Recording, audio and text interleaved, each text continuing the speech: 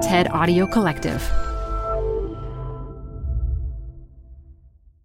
Canva presents stories to keep you up at night. It was an ordinary workday until... The Singapore presentation is at 3 a.m. The office was shocked. But that's when we sleep. Maya made it less scary with Canva. I'll just record my presentation so Singapore can watch it anytime. Record and present anytime with Canva presentations at canva.com. Designed for work. I'm Dr. Jen Gunter.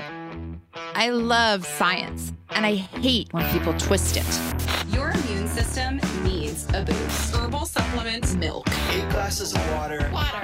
7 days a week. And there's a lot of twisted medical misinformation out there. There are toxins literally purify your mind. Your That's 64 ounces. 64 ounces. 100 ounces. That's ridiculous. Water. Chugging a gallon of water means you'll eat fewer calories. Oh, it's so painful. We're exposed to medical myths, whether we're looking for them or not. There are news stories, Instagram and Facebook posts flying past 24/7, TikTok, Twitter. Who has valid information and who's just trying to sell you something? How do you sort the medicine from the mayhem? I'm Dr. Jen Gunter, and I'm here to help. From the TED Audio Collective, this is Body Stuff. I'm a doctor, a practicing gynecologist, and I've made it my mission to give women the facts that they need to understand their bodies. In my 25 years of talking with patients, I've learned that medical misinformation is a problem for everyone, and every single one of us is susceptible. So this show is about debunking some of the stickiest myths out there while helping you understand how your body really works. Today, why you don't need 8 glasses of water every day. You need 8 glasses of water a day. Water.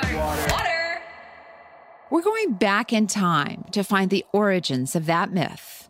And then we're going to meet a kidney expert who's going to illuminate just how hard our bodies work for us to maintain our hydration. It works like an exquisitely designed atomic balance machine, right? You need to keep everything in balance. But first, I want to tell you about something that happened to me when I was 10 years old.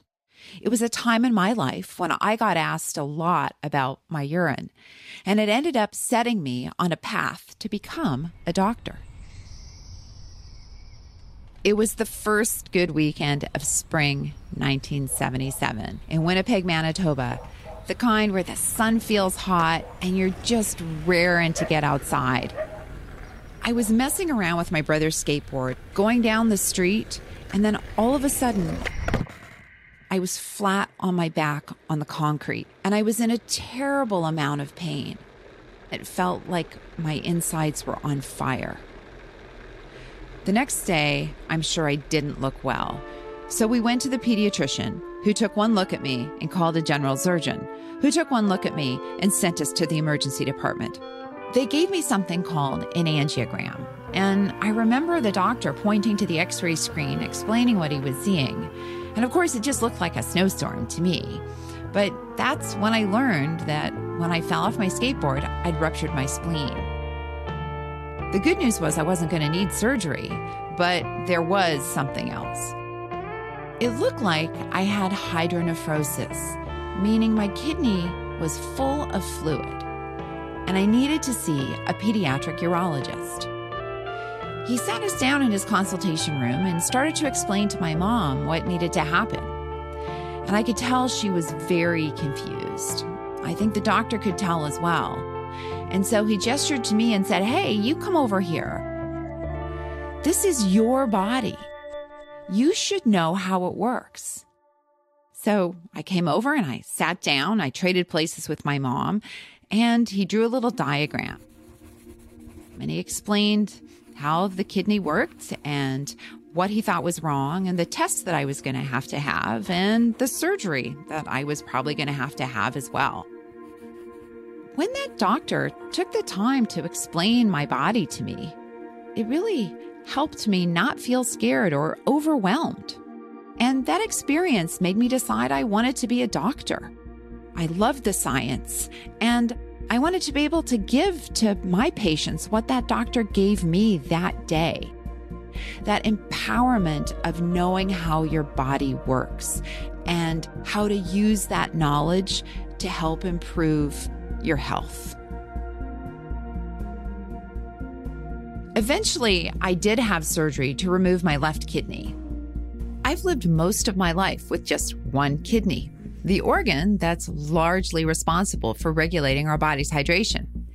But you want to know something? None of my doctors ever told me to worry about how much water I was drinking.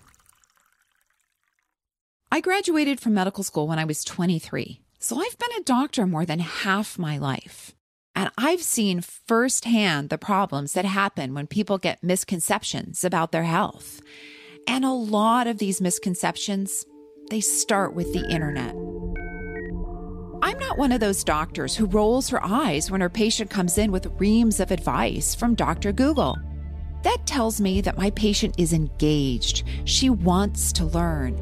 But there are a lot of bogus recommendations out there, and often they're being pushed by brands and influencers.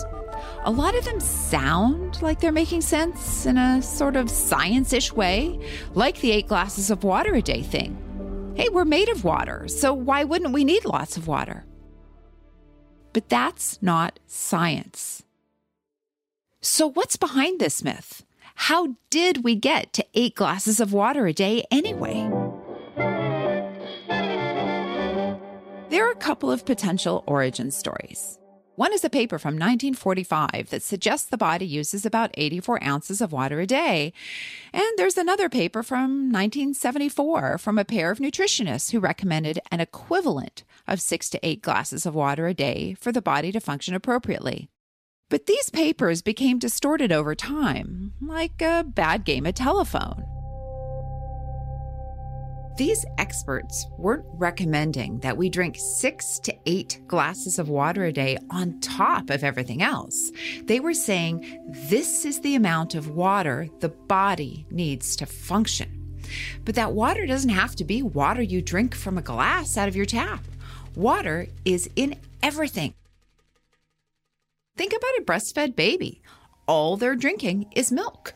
The body is able to remove the water from the milk so the baby never gets dehydrated. In the same way, once we start eating solid food, our bodies continue to extract water from everything we consume.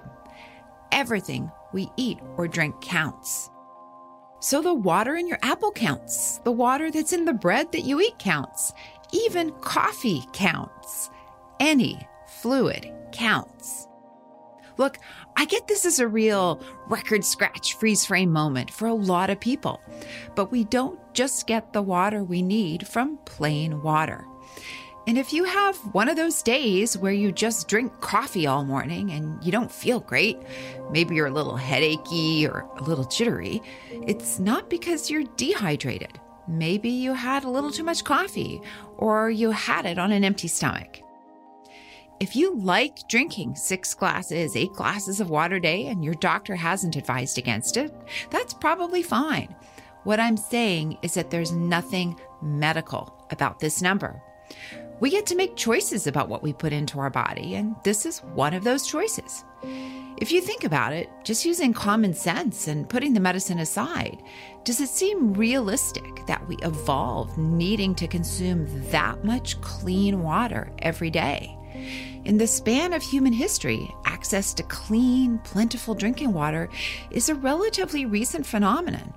And even today, in many parts of the world, accessing clean drinking water sadly isn't as easy as walking into your kitchen and filling up a glass.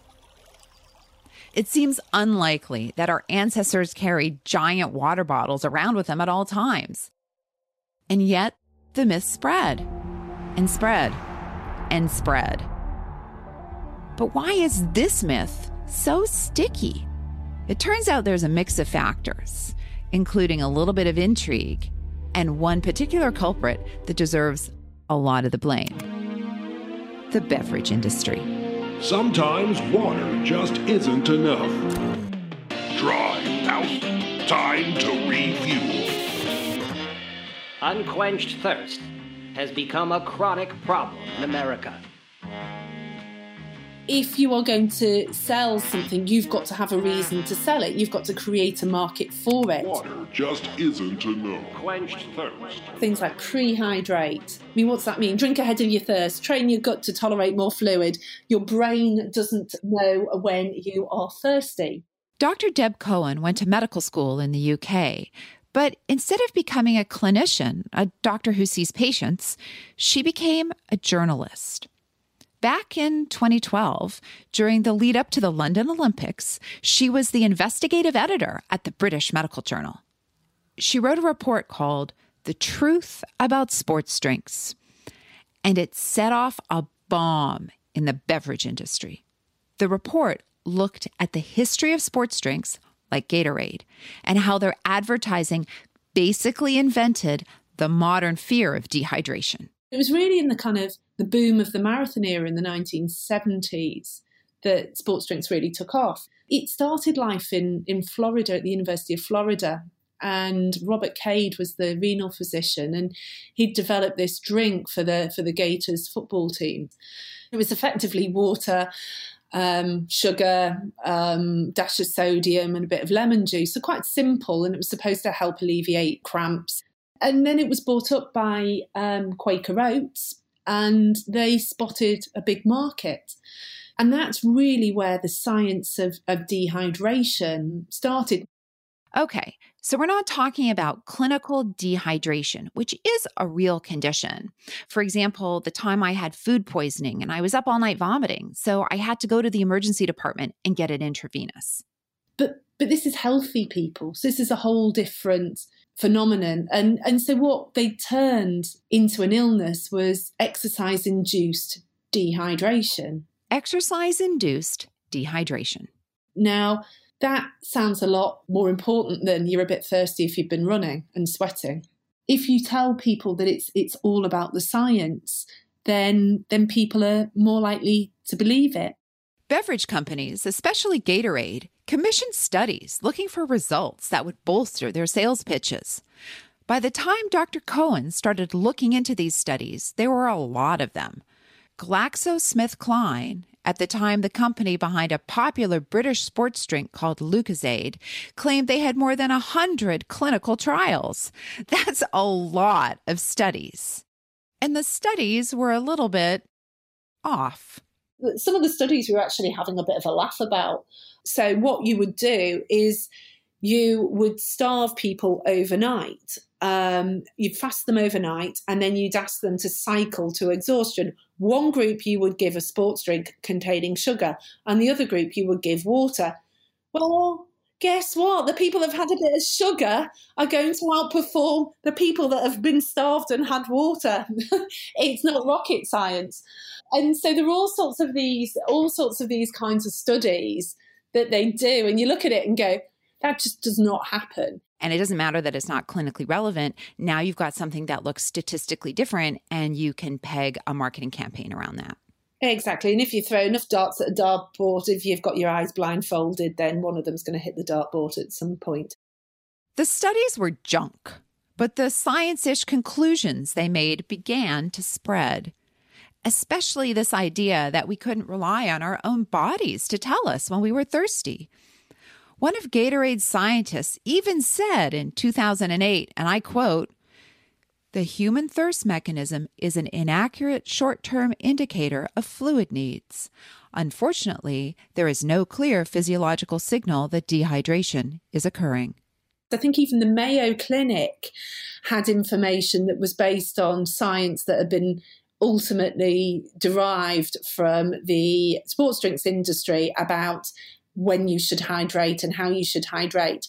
And it even filtered down to influence school guidance in the UK, where kids playing soccer would have to go and stop every 15 minutes, 20 minutes to rehydrate. And you'd speak to the teachers and they'd be like, yeah, it's just kids like running around. They just need to pee all the time. So kids running off constantly. Even the U.S. military was in on the quasi-science. In the early 80s, the Pentagon was citing Gatorade Sports Science Institute studies claiming that drinking sports drinks could prevent heat stroke, a huge concern for soldiers fighting desert wars. But those studies were bunk. There was no evidence that drinking fluids reduced the risk of heat stroke. Even today, the U.S. military remains Gatorade's biggest customer. Your taxpayer dollars at work. I was warned off several times as well from doing the story. Oh, you sure you know what you're doing? And I spoke to people in the US quite a bit as sources, and they tried to have studies published that were negative, and they just could not get them published. And they'd been warned off doing their research as well. And they were saying to me, do you realise what you're doing here? And I literally, probably naively, just thought, well, sugary water, guys. I mean, how big a deal is this?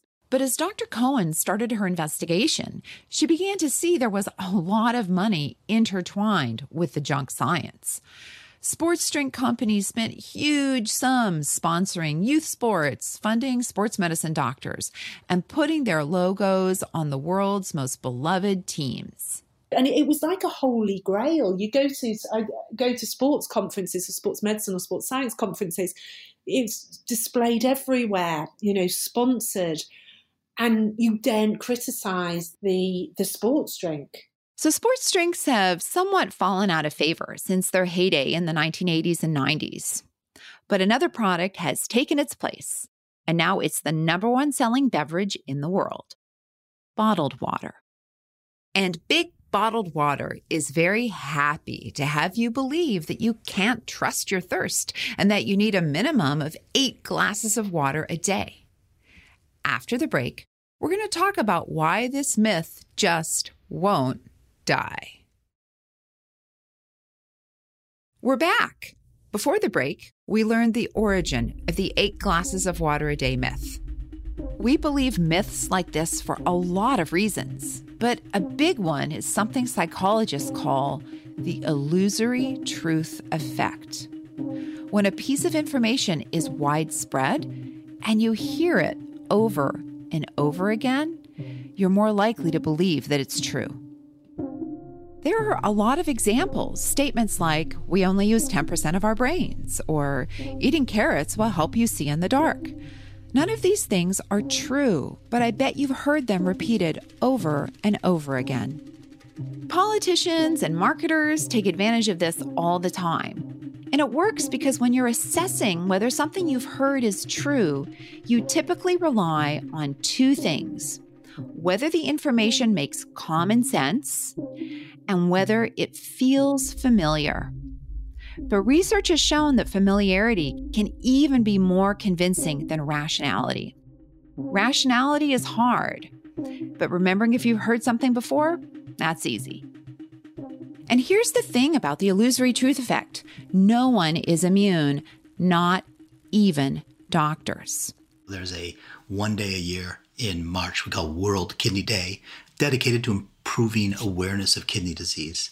And a few years ago, the theme of World Kidney Day was drink a glass of water to help your kidneys, which is just crazy, right? It doesn't make any sense. It's not grounded in science, but it is grounded in funding for World Kidney Day, which I believe comes from Dannon, a manufacturer of bottled water. It's like the deep state of hydration. That's Dr. Joel Toff. He's a kidney doctor, otherwise known as a nephrologist. I called up Dr. Toff because what do we do in medicine when we don't know the answer? We look for an expert. We call a consult. And Dr. Toff is just the chemistry wizard for the job. I'm a lifelong nerd who's been fascinated by the chemistry of body fluids going on 3 decades. I love nerds. There are an infinite number of fascinating aspects of body physiology or disease states. And one of the truths about medicine is that once you start learning about any one of these conditions, they become more interesting. And back in 1995, when I was a senior in medical school, I became real interested in fluids and electrolytes. So the precious bodily fluids. The precious bodily fluids. That's right. That's my favorite movie. It's Dr. Strangelove. Dr. Toff knows that the most important thing about precious bodily fluids is that they stay in balance. Which brings us to the tragic case of Jennifer Strange. So I want you to kind of rewind back to 2007. And the hottest thing in 2007 was the Nintendo Wii. And this radio station got their hands on one, and they were running a radio contest. The contest was, don't Wii for a Wii. The radio station invited 18 contestants down to their studio to see who could drink the most water without having to pee. And there was one person who entered. Her name was Jennifer Strange, 28-year-old mother of 3. And she ended up drinking 2 gallons of water in an hour. That's a lot of water. So much water that a nurse actually called into the station to warn them this was dangerous. You can overload your system with too much water. It can be really unsafe. As Jennifer left the radio station, she was already complaining of a headache. And what she actually had was a condition called cerebral edema, which happens when you wash your body out from all the critical salts. And when you do this, water will shift from your bloodstream into your brain, cause increased swelling of your brain that cause headaches, nausea, seizures, coma, and death. And she ended up dying on her own bathroom floor a couple of hours later. Jennifer died from a condition called hyponatremia, meaning a dangerously low level of sodium in her blood. She threw off her body's delicate balance, something we've evolved to rely on. It's called homeostasis. The body maintains a stable internal environment to provide optimal health for the cells of the body. Right? You can imagine for these cells to grow and to be healthy, they need regulated amounts of sodium, potassium, even things like body temperature needs to be regulated. All these things need to be in an optimal range for growth and health. And that process of maintaining everything in that tight band is called homeostasis. We've evolved to maintain homeostasis through finely tuned mechanisms that sense when things are awry, when we've gone a little bit too far in one direction or a little bit too far in the other, and makes adjustments to return us to our state of balance. Think about the mechanisms that maintain us in homeostasis, like autopilots. I think that's perfect, right? So you can think about body temperature as a classic one, right? So if we get too hot, we start to sweat, water evaporates from our skin, that lowers our body temperature back down. We get too cold, we shiver, and all that generates heat and brings us back to a normal body temperature. So we have processes that control us from getting too hot and from getting us too cold. Body temperature is just one example of the autopilots that our body has to maintain homeostasis. And our kidneys, well, they're the quarterback of homeostasis. They help to maintain the balance of almost every electrolyte in our body. They help with blood pressure. They're crucial for maintaining pH, and they maintain our level of hydration. One of these autopilots is called osmolality. And osmolality is just a measure of the total amount of compounds in solution. And so it's analogous to just how salty the soup is. As the osmolality goes up, soup gets more salty. As the osmolality goes down, soup gets more dilute. In this case, the soup is our blood. To be a little bit more precise, the fluid part of our blood, our plasma. And the kidney regulates our osmolality, so it stays in a healthy range. Jennifer Strange died because she drank so much water that she pushed her osmolality far below the healthy range, and her kidneys just couldn't keep up. Today, hyponatremia is most often seen in athletes who are overhydrating while exercising. Doctors first started seeing it in ultramarathon runners and Ironman triathletes in the 1980s, a period of time that nicely coincides with the messaging coming out of the Gatorade Sports Science Institute. And it's not just extreme athletes. Doctors have seen hyponatremia in high school football players, students in yoga classes, and more. Thankfully, hyponatremia is relatively rare because of our body's amazing ability to defend homeostasis. I just went for a run this morning. I went for a 3-mile run, and I'm a bit thirsty and a bit hungry. So how's my one kidney, because I only have one, keeping me working right? So you came back from your run, And presumably during that run, you sweat, you lost a little bit of fluid that way. And that loss of fluid is going to make your body saltier. It's going to make the soup saltier. Your osmolality goes up. You're pushing your body out of that homeostatic range, and it needs to return that osmolality back down. And the way that it does that is two factors. One, increased thirst. And so increased thirst is a sensation that your body gets that'll change your behavior. It'll make you go to the sink, pour yourself a glass of water, and drink it.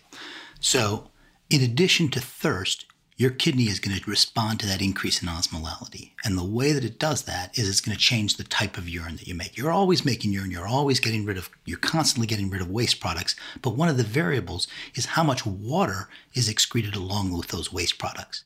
In other words, if you're drinking a lot of water, you're going to pee more. But that doesn't mean you're getting rid of more waste. You're getting rid of the same amount of waste. It's just diluted in more water. Yeah, so my tagline on Twitter says, thinking the kidney's product is urine is like thinking a factory's product is pollution. Urine is the byproduct. What the kidney produces is homeostasis. So how much water should we drink? We should drink enough water so that you're not thirsty. I tell my patients, anytime that you're thirsty, go ahead and drink a glass of water and maybe have one glass of water on top of that. It's not going to harm you.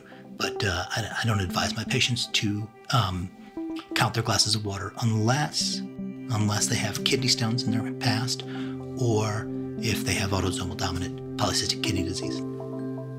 If you have an intact thirst mechanism and you have access to water, are you going to get dehydrated? No. Let's put it this way. People with increased sodium will drink from a toilet. The drive to drinking is so strong. You will not get dehydrated if there's a glass within a mile of you. You'll get that water and you'll be fine. See? Now you can be liberated from any anxieties you've ever had about whether you're drinking enough water. You're welcome. Then, Dr. Toft told me something really cool about how our bodies know when we've drank enough water. Yeah, so there are what we call osmoreceptors. They're located in a center part of the brain called the hypothalamus, and they're going to constantly measure the osmolality of the body. And the body's very sophisticated. It knows when you're drinking, and it'll start to suppress the hormone that drives thirst as soon as you start to drink, right? It doesn't even wait for that fluid to lower the osmolality in the body. It's absolutely aware of what happens when you drink, and it says, hey, we're gonna slow this cycle down. We know that you're already compensating for what we're seeing, so it'll suppress those hormones that are driving that thirst once you start to drink. Yeah, I thought that was fascinating, that it takes about 10 minutes for the water that you drink, to get into your bloodstream, and that your brain, knows, within a minute or so that you've consumed enough, and it's already like making the calculations based on, what it's sensing in your mouth and your esophagus. I mean, it's such a fascinating autopilot. Right. It's just way more advanced than we had thought.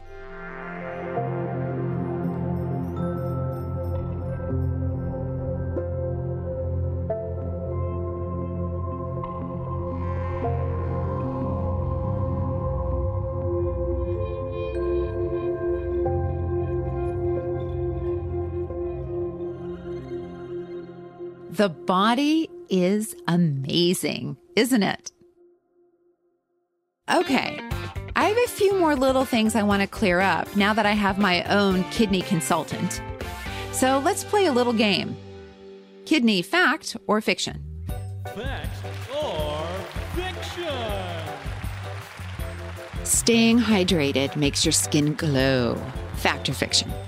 Fiction. No evidence that it improves the glow of the skin. That said, if you really get dehydrated, skin's not going to be in good shape. Drinking 8 glasses of water makes your brain work better. Yes or no? So there is some data that this was done in school children, that increasing hydration right before some tests improved some aspects of cognition. There were 2 studies that I could find on this. Neither of them were very large. Neither of them are very convincing. But I also didn't find the big test that said this is absolutely fiction. I would guess fiction, but I would leave a possibility that there's some truth to that. Caffeine is a diuretic. Fact or fiction? fiction. This has been studied pretty rigorously. There is no evidence at all that caffeine dehydrates you. You can include that cup of water when you count your cups of water if this is something that you'd like to do. And coffee is no different. So there you go, friends.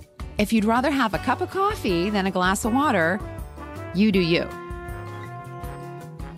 Before I could let Dr. Toff go, I had just one more question. So I got to ask, did you check the color of your urine? Oh, absolutely. I'm like every other person. No, I'm always interested in it. Because it gives me it's a window into what's happening in my kidney, right? And I'm naturally intrigued by that, but I don't think it changes my behavior. If I'm thirsty, I drink. You let your body run the autopilot. Yeah.